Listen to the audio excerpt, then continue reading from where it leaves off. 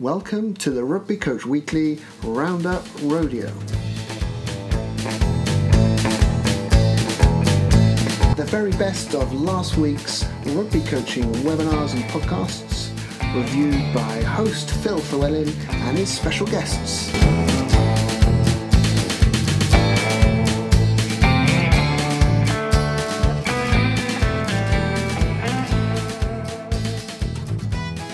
Welcome to the Rugby Coach Weekly Roundup Rodeo. I'm your host, Phil Llewellyn. Thank you for joining us for Season 2 as we delve back into the world of sports coaching. My guests will be presenting their key learnings from a piece of content of their choosing, and we then discuss its application and implementation. As always, I'm delighted to have another two wonderful individuals join me this week. So, gents, if you could introduce yourselves and tell us your current role. Thanks, Phil. My name's Nick Jackson. I am an AGP Sales and Revenue Assistant for the RFU. Formerly a CRC and a grassroots coach as well. Thanks, guys. My name's Tom Bone-Hall. I'm the Director of Rugby at Mad Dog Sport, and I'm also a Centre Manager at Bristol Bears Academy. Gents, brilliant to have you on. Thank you very much for giving up your time. We're going to get straight into things. Just before we do, just a reminder for anyone listening to check out the blurb for links to all the content we discuss and recommendations to other high-quality podcasts. So, Nick, coming over to you first, what content are you presenting? Thanks, Phil. I picked up on a new book that came out recently by John Cleese, which was entitled Creativity. And it's a really simple read in a sense of it's very short, and it's a great insight into creating some ideas and some reflections on creativity and some ideas on creativity. And what he does is goes through some examples of when we are creative and how we are creative, which I think might be quite useful. And one of the areas that he speaks about is the types of creativity that we can have. So he refers to a concept called the tortoise mind and the hare brain, which is something that he picked up from a guy called Guy Claxton. What that essentially means is that when we have ideas, sometimes we go different ways with it. The hare brain tends to be the more methodical, instant approach to dealing with an idea, or when we have a creative insight, we suddenly, the hare brain can kick in and create quite a structured review of that idea. Which I could imagine would be, say, you're reflecting on something after a Sunday session or something like that, and you instantly want to try and come up with some sort of solution. The other one that he mentions, the tortoise mind, he calls it, is the slightly slower approach where we might have an idea and we mull it over and we sit on it and we mull it and we think about it. And then as that idea evolves or that creative spark evolves, it's then how does that become into reality? And actually that's when he highlights the point that actually both areas will cross over. So you might have this sort of laboured approach to, or this tortoise mind approach to creating this, whatever spark you might have had, but the hare brain will come in and will just apply a bit of logic to it. So I think when we're talking about creativity with sessions and coaching, I think sometimes that can be quite useful because the temptation might be we need an instant fix, which could be the hare brain kicking in. But then also we might be thinking about, well, how can I solve this long term, where the tortoise mind kicks in, and then we've also got that check that comes in from the hare brain side to try and give some sort of substance and some reality to what we're trying to create. And he speaks well around that. It's quite interesting from his perspective, and he talks about educational system. It's quite relevant, I think, to some coaching elements as well. He didn't really have a creative thought or the opportunity to be creative until he went to Footlights at Cambridge. The educational process he had gone through was because he was a scientist and then he was going to do law. That environment wasn't conducive to him being creative, which was just paused me to reflect on how are we as coaches sometimes, we talk about that potentially that learning environment would fuel our biases, to use a common phrase. And how do we then transmit that onto the players that we're working with, or even our other coaches that we're working with, to impact on that environment that we want to create? Because a lot of coaches will say we want to create a creative environment. Well, are they reflecting that based on their own experiences, or are they actually thinking about the best ways of creating that, or providing that environment for those ideas to surface, which was quite interesting. He then goes on to speak around some of the, and it is quite themed around writing, but there are some similarities there. Actually, he talks around what he calls darlings. So sometimes we'll have a nugget of an idea and we think it's a really good idea, and he talks around getting rid of the darlings in the stories, because sometimes you might think it's a good idea or a creative idea, but then it's using that network around to assess, is that the right thing for us to be doing? Is that what we should be doing? Is that still the best creative way of or idea that we could use? And he speaks quite a lot around that. And then again, a lot around repetition and a lot around how we allow the ideas to surface and then allow those opportunities to take their natural course. And it's a really short, it's sort of, you can do it in sort of 45 minutes. It was quite a useful kind of pickup just to refresh my understanding around creativity, because a lot of people speak about creativity. And I thoroughly enjoyed it, and it's sort of set my juices off throwing about where are my ideas coming from. It also got me thinking about reflective practice and how, again, as I mentioned earlier, do we instantly look for a solution? We do a session, we instantly look for some sort of reaction to it. Well, actually, are we better off maybe just slowing that down a bit, allowing the sessions to take its course, or our natural reflections to take its course, and see what comes of that way? So to use that tortoise mind, as he would say. So overall, a really useful bit of resource. As I say, very easy to pick up and move through, and took a lot from it. And I think most coaches would enjoy that. This style of writing, because it's very concise and very clear. Just actually what I'm thinking about on the second opinion. So talking about those killing the darlings, which he also links with the second opinion, and a reflective practice. And I'm jumping around a little bit, but the thought here was he uses 4 questions when he's seeking a second opinion. And the 4 questions are, where were you bored? So this is him reading a transcript that he's written, or piece of work. So question 1, where were you bored? Where could you not understand what was going on? Where did you not find things credible? And was there anything that you found emotionally confusing? And I wonder how often we reflect on those sorts of questions when we're looking to come up with our coaching practice, or our the reflecting on the work that we've done and what ideas come from that. So yeah, I've highly recommend it.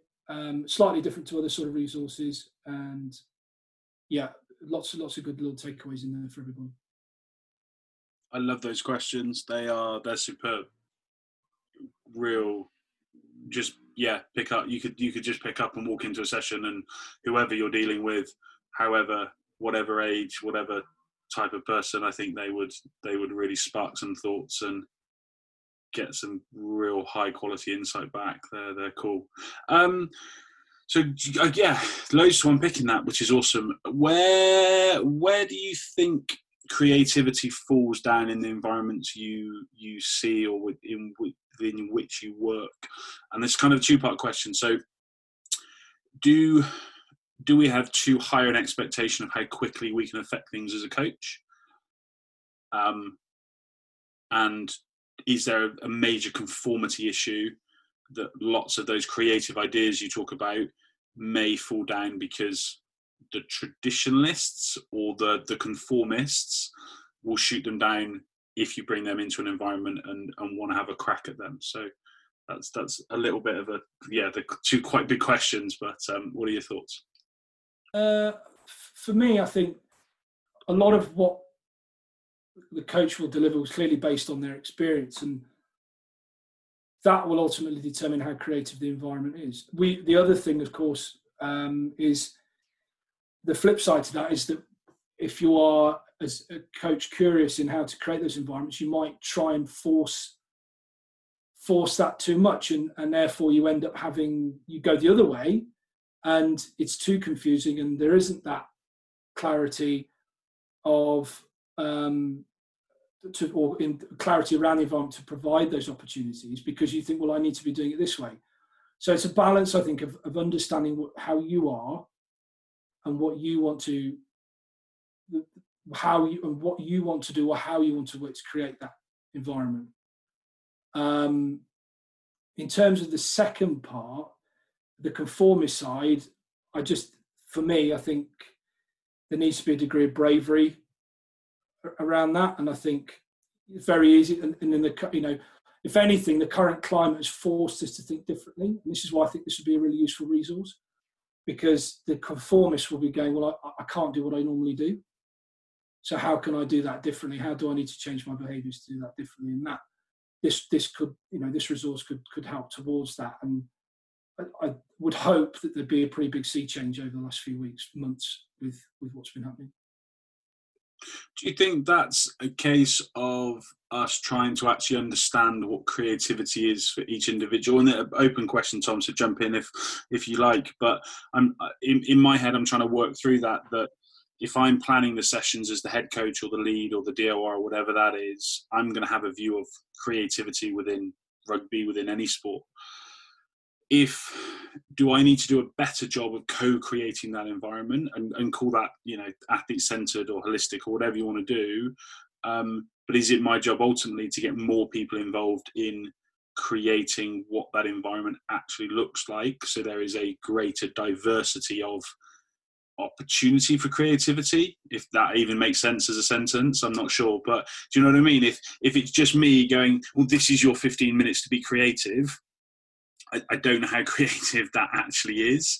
Whereas if I'm going, right, we need to involve the players in this discussion and this management and creation of the sessions, and I need to involve parents or other coaches or whatever, does that give us a better opportunity for creativity to be more natural, rather than in this little box where all the rest of the time you might be doing predominantly what I say and how I've structured things, and then for 10 or 15 minutes I'm just going to let you run wild. And that, I'm not sure how common that is, but in my head that would seem to be quite a common approach to it. Yeah, I think that the challenge, if you said to a coach you've got 15 minutes to be creative, I'm reflecting on that. My blood pressure's just gone up through the roof, and your stress is, you're going to.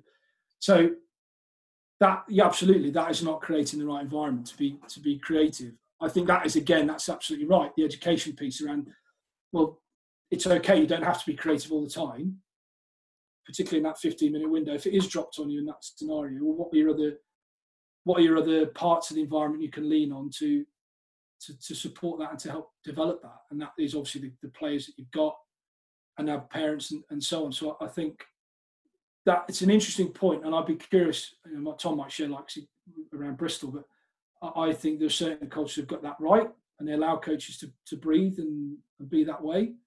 I'll be curious to know what that would look like in those other environments. But on a Sunday morning with a parent, they just want to turn up, they've got something they want to do, they're going to try and deliver it. And probably not leave much room for their own creativity or any other coach's creativity.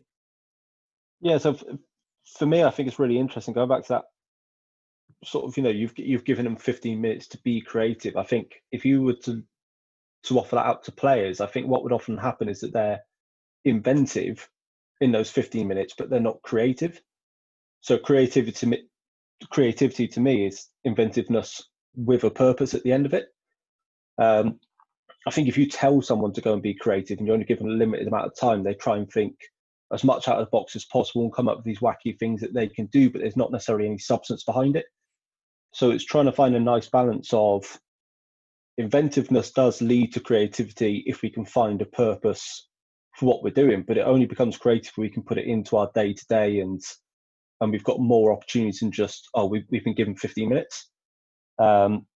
So from a playing perspective, I would look at that as you want to offer players as many possible problems as they can find. Where you're not giving them the answers, but you're helping them along the way. That's how they're going to start to be creative, because they've got a problem to solve. It's not just go and do something wacky. And it's probably the same for coaches. I wonder if there could be a conversation if we had a good coach support network of, here's the outcome that we would like. well, here's the thing that we want to process on.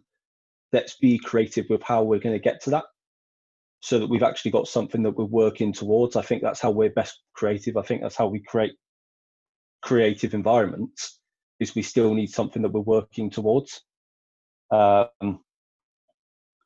Just interesting for you guys, what does creativity look like for you guys?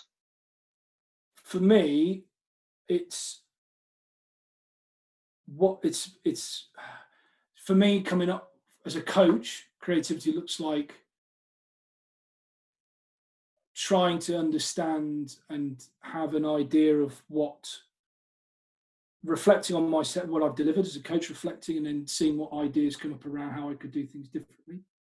So there'll be an issue in my head from what I've seen potentially now, and I'm sat in a car, whatever, driving home. That's when I'm at my most creative, I would suggest. And then from a visual point of view, so if I was watching it, I'd be looking at what the creativity to me would be, what are the players and what are the players or on those periphery doing around the pitch, on the pitch, to what decisions are they making, how are they making those decisions. That would be a visual trigger for me on creativity. Just interestingly, what mentioning that the 15 minutes and the thing, there is a section on panic, and basically what he says is, in his experience, whenever I'm faced with a difficult problem, there's a sense of a pang of fear, which is absolutely what we've just been speaking about. He actually said that's a good quality, because what that means is it gives you the natural energy to then create your best work. So that will affect people in different ways, but I'd be interested to know how that resonates with others who hear that, and whether that is true, because it could well be, it could give you that extra bit of energy that you need, or that spark from wherever creativity develops. I think there's two things in there. Number one, I like that. I think that would depend slightly on context. I'm just thinking in terms of me, if someone just dropped a session on me, or can you just take something here, would I actually default to something I know and that I can do reasonably well because I don't want to get it wrong? Or would you, with more planning and more time, look, you're coming in for a guest session, maybe do something with the guys they won't have seen before. How I think you might tee that up would probably differentiate what the outcome of that might be from kind of in my head at the moment. I think jumping back to Tom's question, it's a great question. And I was actually thinking, as you guys were talking, my brain was just churning through what does creativity look like? So I guess there's maybe creative skills, techniques. So Quade Cooper, Danny Cipriani-esque passes, sidesteps, kicks, those types of things. I think then you progress that through to creative tactical plays, whether that's a backline or a line-out move or something like that, or a team shape, or some opportunity to be inventive and do something that's a little bit different. Then into what Nick said, and you said, Tom, as well, about that problem-solving element. So how are we being creative in finding solutions? And then even to me as a coach, in terms of how am I being creative around my planning? Are we just going through the same format in every session and I'm expecting different outcomes or whatever? Or actually am I trying to do some different things and utilize different voices and different people? So, and maybe this is the challenge with creativity, because there is no nice, neat definition. Everything becomes what someone sees as creative, someone might see as not, and that's, do you know what I mean? I think we just trying to think of the environments I've been in. Did we ever really sit down and talk about how creative we wanted to be? I don't think we did, and I'm not sure we did. Whether that was an on-field thing or an off-field thing, we'd have definitely talked about creating problem solvers, but whether we saw them as creative, I'm not sure. So yeah, that different, the lack of definition, but also just the lack of agreement on what that is, I think is potentially something that moving forward, I would definitely reflect on this conversation and go, I need to sit down with some people and they probably need to input and tell me what they think creativity is and how we can foster that within whatever environment we're going to be in. So yeah, really, really interesting. How would you guys, so let's say, what would be the most creative environment you would have seen or been involved in? Google, from an external perspective, was incredibly creative. The way they go about setting their goals and setting their challenges. They do a lot of this 10x goal setting and 10x thinking, which is we're going to make the goal so outrageous that by definition we're probably not going to get anywhere near to it, but by aiming for it, we're still going to achieve something pretty special. So I think the example that Kirk Vallis had down there was we're going to get a car that can drive 1,000 or do 1,000 miles per gallon. They're never going to hit it, but they're going to be a lot closer to it than most companies. You've really disappointed me. They're not going to hit that, because that would reduce my fuel bill by an absolute load. We'd all be saving a fortune. Absolutely. I don't care how much that car is. Yeah, just get it on the market. But that to me is creative straight away in the way that the way that Google have phrased the problem. So not just in the way that they're going about trying to create a solution for it, but the way they've actually sat down and thought of the issue is really creative. From a rugby perspective, Northampton Saints, I was lucky enough, I went up there towards the start of this year when they were top of the table, I think. So whether it's the same environment now would be quite interesting, but really creative with using micro teams, gamifying everything they were doing. So challenges to start off team meetings. There was always fun and jokes on a Monday session, no matter what happened on the Saturday or what happened on game day. So really creative with the way that they were going about their week. But from a rugby and non-rugby perspective, probably those two stand out. I can't top Google. I mean, he's absolutely done me on Google. Rugby-wise, I'll be honest. I when I went to see some of the teacher days that I did with, well, I kind of attended in my previous role with Rusty and Fletch. Those were some of the best, most creative environments I've been in, where just that natural ability to be creative came out.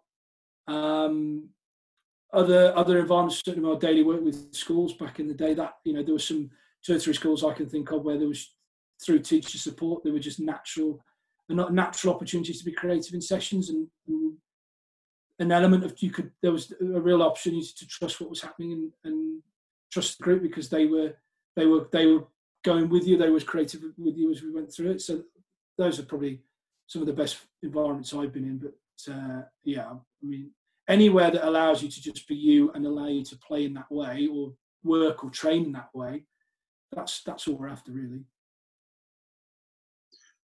Yeah, I agree with that, and I do wonder, just mulling over, is it how often actually we say that something's wrong, or that we put a barrier in the way of something? So would an environment naturally be creative, but our position as a coach, or our position, sometimes our, you know, behaviours or our personality or whatever, just put blockers and prevention in the way of that? And maybe it's about finding out what those are and removing them, rather than trying to create something that might actually be pretty organic. And I wonder whether that would just be another way of approaching it, in terms of what could we take away that would allow us to be more creative, rather than what can we add in. Awesome. On that note, we will shift it on. So Tom, we're going to come to you. What was your content? Of course, so I listened to one of the Loosehead podcasts. They're currently doing a series called Let's Talk Coaching, where they're just having some conversations with some pro coaches or some very experienced coaches. And this week they were chatting to Bernard Jackman. It's quite an interesting character. As coach professionally, was a pro player and then went on to coach professionally. I think his most recent professional role was at the Dragons as director of rugby. And there's a couple of, I think there's a mini series on him at the Dragons, which is well worth a watch. But he's now actually coaching for a club called Bective Rangers, who are the Leinster League One, who are an amateur setup, only train on Tuesdays and Thursdays and play Saturday. So this is where it sort of took my interest. He's got all this experience as a professional coach, and he's now trying to put it into the amateur game. Loads and loads of information packed into a 40-minute podcast, covered quite a lot of different areas. They looked at player motivation, how to create a positive environment, leadership groups, some off the field skill stuff. But I just want to start with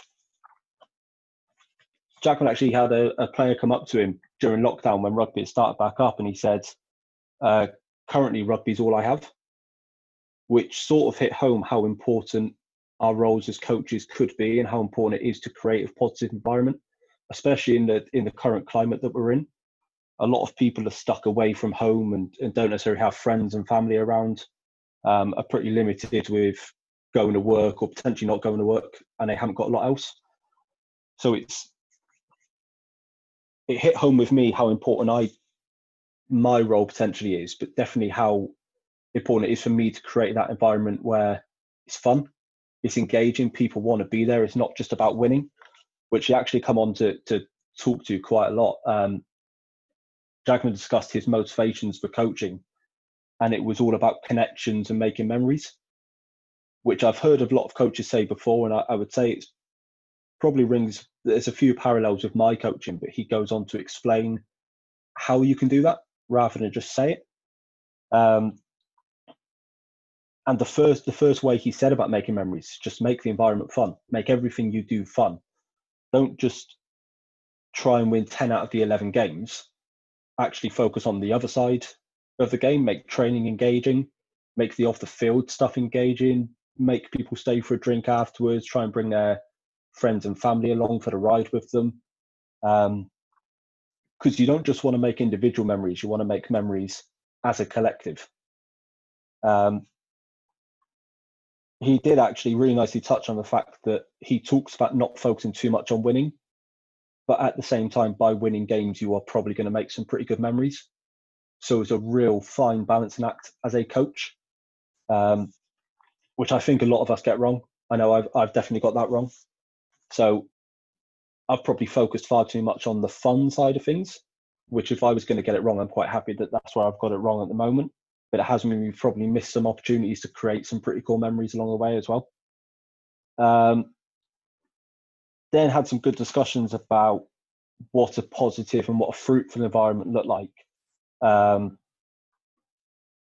he started by sort of suggesting that a coach or an organization, they need to be so clear in what they're trying to chase and what their goals are and what their motivations are.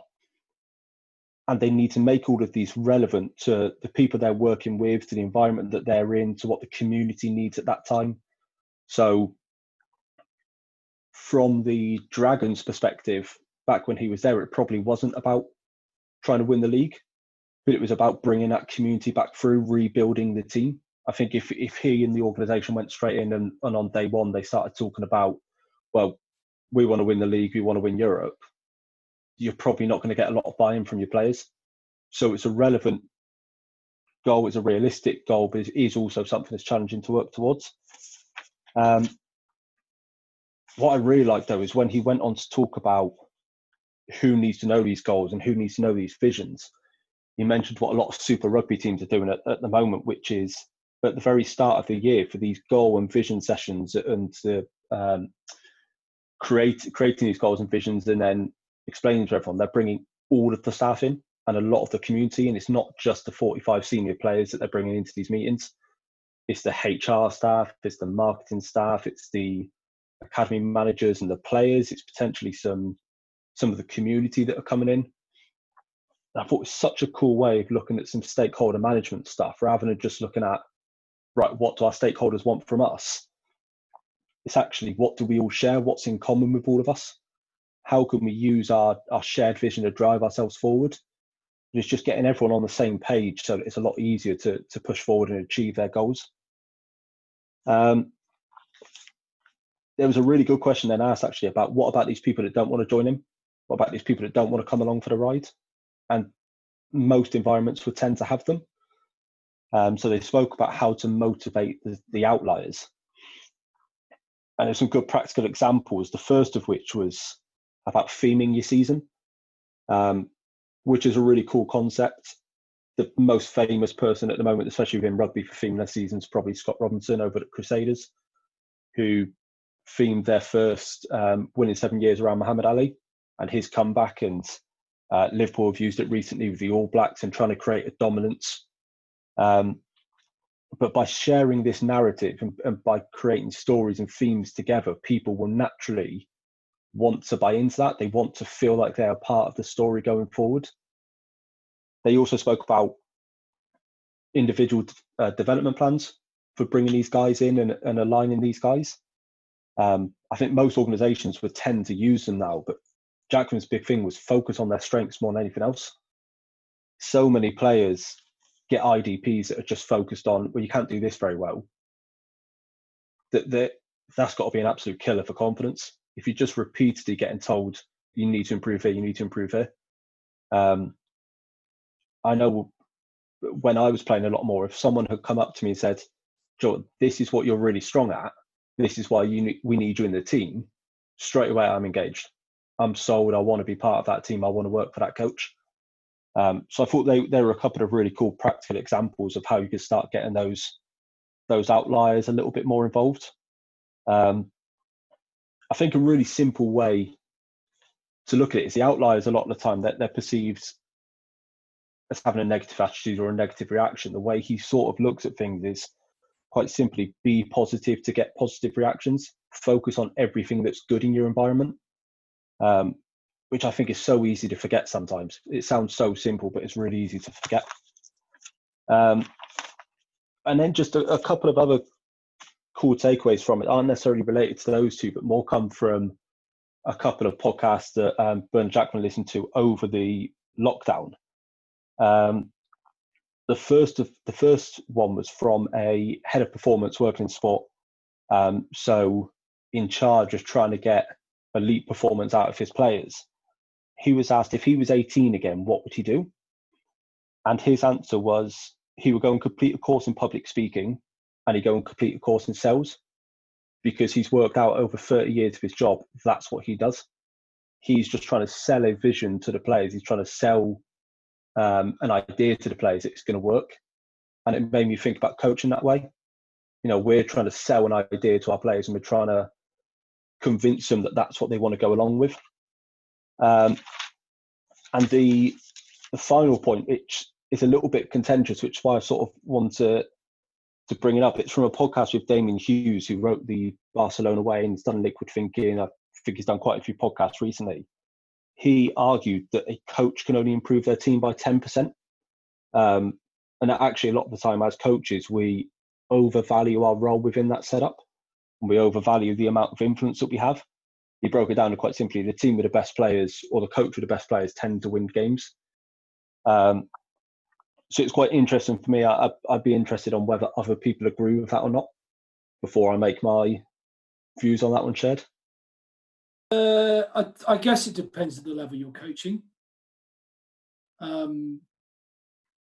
think the Barcelona team, you're probably right. But how much value did Pep Guardiola really add to them, and whoever and then succeeded them? But I think for me, it just depends on the environment that you're in. I think that actually, what's potential that you look at Saracens, for example, that's a very successful environment. Yes, there's some world-class players in there, but they all seem to do it together. It's not necessarily the coaches seem to have as much contribution as the players do. So I probably might even say that's a 60-40 split, or even 80-20 split maybe between players and coaches. But yeah, I think for me, it just depends on the environment that they're working in the context. Yeah, it's a good question. Are you talking about just as a collective? Because if I said with a squad of 30, I can improve each of those 30 individuals by 10%, that's a pretty huge return. If I look at it that way, if I just said, I can only improve the collective group by 10%, it seems far less. Do you know what I mean? So whether I'm looking at the big, they're the same outcome, but I'm looking at the big picture or the smaller picture, I'd be pretty happy with a 10% return for most of the players I work with. I'm not sure that, when you're doing twice a week and a weekend, how much chance have you actually got to influence some people and change them and develop them? So maybe that's true. I guess it also depends on just his context and his definition of what that is. Like if the conversation I have with a player sparks an idea and they're then curious and they run with that and they develop that, and that's a 40% improvement for them, is that, can I claim that 40%, or is that them doing it? But it's because it's come from a 1% conversation with me. Like I don't know how you'd even get into measuring what your output is in that sense. So it's a nice question, but I'm not sure it's real, if that makes sense. Because you can't measure it. So it's also a dangerous area. It's a dangerous area for coaches to get stuck in, because you then start making it about you. Yeah. And you're then conscious of, well, I missed a 10%, if that makes sense. And that's a dangerous place to be, I think, because actually that's not helping get what we want to get out of the athletes that we're working with, in my opinion. I mean, there's a really good argument to say it's all 100% of the player, because the player's the player and they're the only person that can deal with anything. So you can only affect yourself to 100%. There's a really good argument to say you literally have no effect on anybody else. But I'm not sure. Depends what you define by effect, I guess. What were your thoughts? What? So I agree with Nick's first thought straight away. It completely depends on the environment that you're in, which is why I liked the question, because I thought if that went to the wider coaching community, there would be 1,000 different answers based on what environment you're coaching most. I'm not sure I agree with it. I think I completely understand your point, Phil, of how do you measure that. You bang on it. There's scope to say if you improve every single player by 10%, you've done incredibly well. I also think if you were to look at some professional, you're saying that Rob Baxter's only had a 10% improvement rate at Exeter over his 20 odd years that he's been there. Whereas maybe if you do go into a team like Barcelona, who have been so consistently at the top for such a long time, and maybe the All Blacks for a rugby example, maybe you can only improve them by 10%. But that's because they're so unbelievably good already. I just thought it was interesting to me to get an idea of what different coaches from different environments would think about that one. I think the Rob Baxter example is great, because he's bringing in Stuart Hogg, more than 10% improvement for Exeter, probably. So has Baxter improved the squad by more than 10%? Yeah, you could probably make a good argument to say he has. What is your actual output as a DOR or as a coach? Or I think that's a really good. I love the question. I hate the question in kind of the same amount. I think it sparks some good thoughts, but I'm not convinced it's something we need to get into worrying about. I think even in terms of, and I've definitely thought this before, in training, yes, I think I could probably give you a better percentage of how much I could influence someone. In a game, I don't think you got any chance. Like your actual ability on a touchline, and this is what cracks me up, I think, in terms of even at community level, coaches ranting and raving and screaming and shouting on a touchline, or guys just putting messages on constantly, through the physios or the water boys or whoever it might be. Is that really making a difference? I'll spend most Saturdays thinking that, like, if I ask them a question or I put some information on, do they really care? Is it something they genuinely haven't thought of already? Maybe I just need to ask more questions and get the medics to listen to what they're saying and feed that back so I understand them better. Because if I don't trust them to go out there without my input, like, surely that's a failure. And I think that's something. I'd 100% agree with him. You can't affect a game. You might make subs and that type of stuff, which has an impact, but I don't think you can actually improve performance mid-performance. But again, you probably get a lot of different answers to that. So we'll see what. Phil, just a quick question, another question on that. How is that? Have you kind of sat back and reflected on your coaching, Tom, to work out roughly where you think your impact is? Yeah, that was the first thing it made me think of, was sit back and go, over the years, it was 4 years within the same company, have I had more than a 10% increase? Or have I had less than a 10% increase? I actually think that most of the boys that I deal with are between that 16 to 18 age, which are such formative years in terms of them becoming young men, going on to what they want to achieve. So from a performance perspective, they're naturally going to be developing at that age anyway. So maybe I have only had 10% in terms of performance, but in terms of their life, in terms of creating ripples for their future, I'd like to think that I've had far more than a 10% increase in where they might get to and the opportunities that might arise for them. I think you make a great point there around just the age. If I walk into a club and I've got a 35-year-old tight head, am I going to improve them by 10%? Probably not. A 16-year-old kid, 15-year-old kid, a child, someone a lot younger, you could make a really good argument you're going to do way more than 10% in terms of their whole life, which I think is awesome. So context would be massive on that, I think.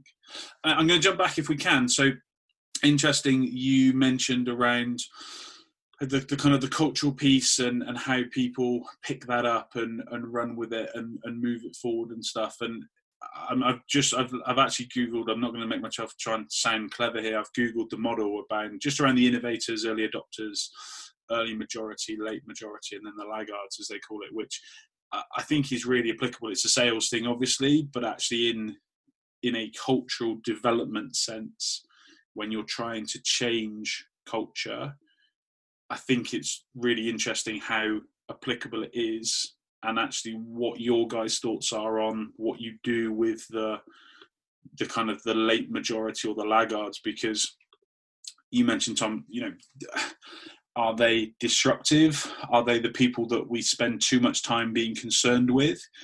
Actually, do we need to put more effort and energy into the group that are getting it and that do want to run with it, and make that group bigger and bigger and bigger and so energetic that everyone has to then keep up? Or are we kind of splitting our energy and our time between, well, these guys are on board, so that's great, but now I'm going to have to spend a load of time trying to convince what could be a reasonable size number of people just to edge their way a little bit further forward? And what maybe strategies you guys would have in your environments of how you would not necessarily speed up that process, but how you would deal with those kind of different groups of people? I found a lot of my environments are actually giving more power to the players to try and lead this development and lead these sort of changes. That's huge. A lot of the, especially teenagers, early adults, they're bored of hearing adults speak about how things should be. So if I can just get a few of those early guys on boards, which would probably be, your captains or your leadership group or people that buy in a little bit easier, well, actually, I can hand it over to them. I can use them to edit my ideas or my thoughts of what the environment and the culture should look like, and get their input in it, because at the end of the day, it's their environment, it's not mine. But I think using them... challenge that, mate, so I'm going to jump in, and I said don't cut across people, and I have, so apologies. It's really interesting. Is it not a collective? And I've got the Coaching Discourse podcast, we talked about this. This is on leadership and culture and who owns culture. If you're part of the environment, do you not have an equal share in the culture? So it's not just saying it's the player's environment. I think it's a really selfless thing to say, but I'm not convinced it's true. So and this has been bugging me for ages. So I apologies again, but I just wanted to see what your thoughts were on that. Is it a collective environment? There might be more of them than you, but should you still have a place within creating what you're creating in that culture?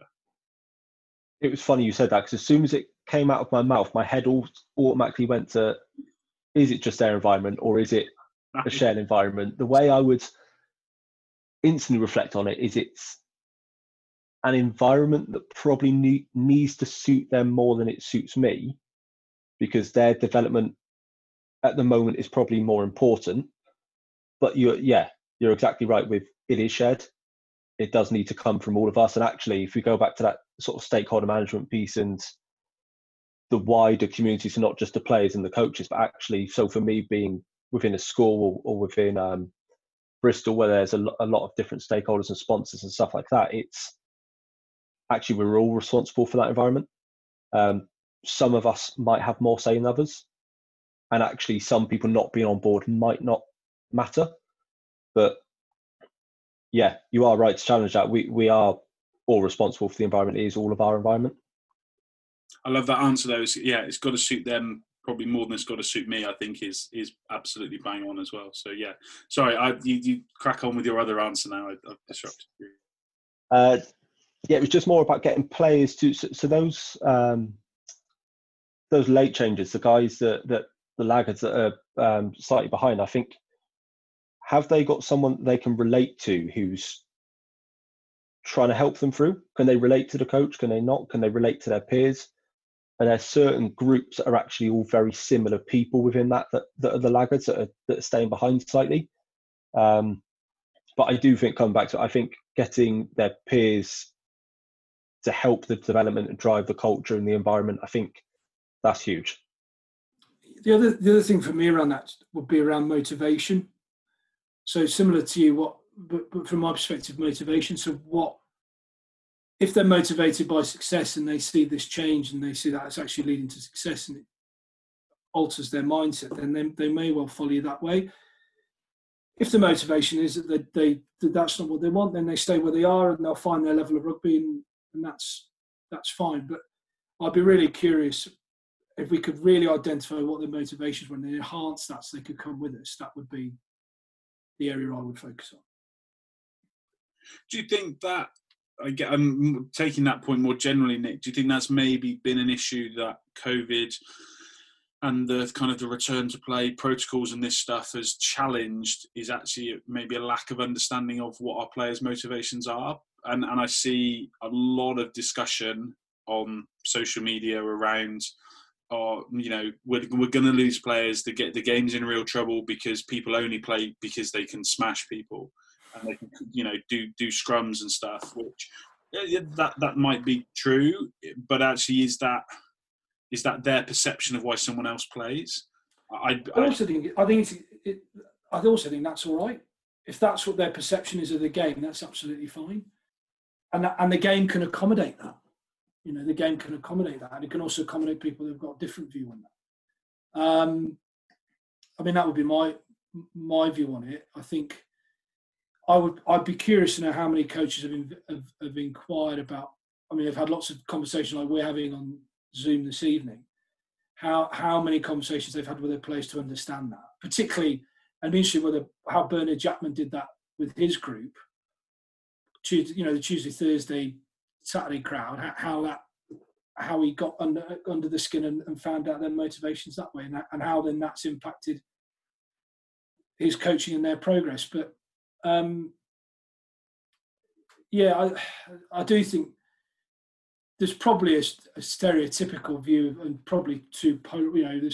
There's the guys that we're talking about, and then there's that want to turn up, have a bit of a dust up on a Saturday, whatever, play the rugby that they like to play, and then there's the other group. I think we stereotype it. I think there is a middle bit that we could get to, but again, it's just how we inquire about, how we're finding out that information to get to that point.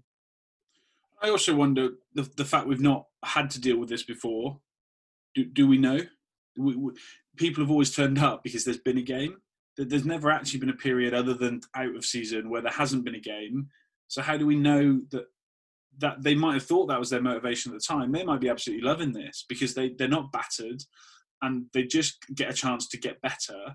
And social media is terrible as a medium for asking those questions, but I do think it's something I've thought on loads, just around how much would any coach really sit down and understand what the specific motivations of a player are and how they might change across the season and through something like this, and are people actually doing that? I really don't know.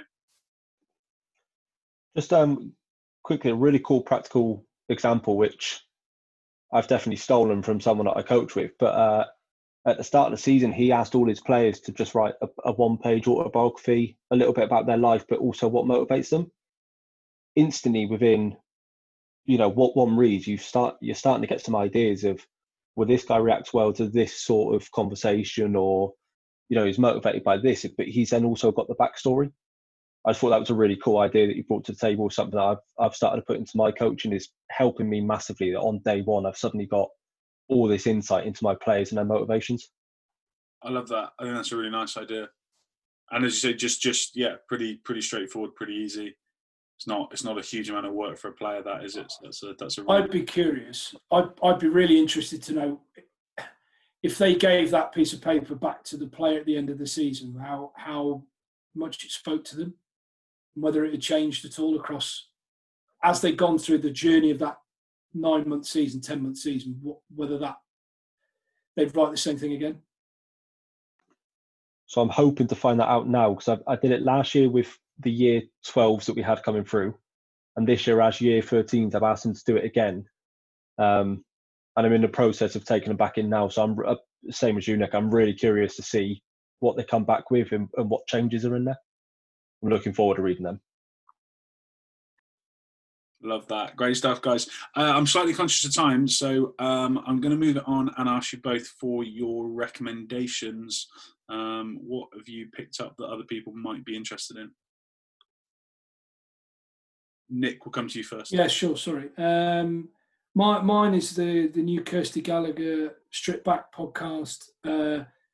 One of her guests is Mario Itoje, kind of a fascinating guy in the game.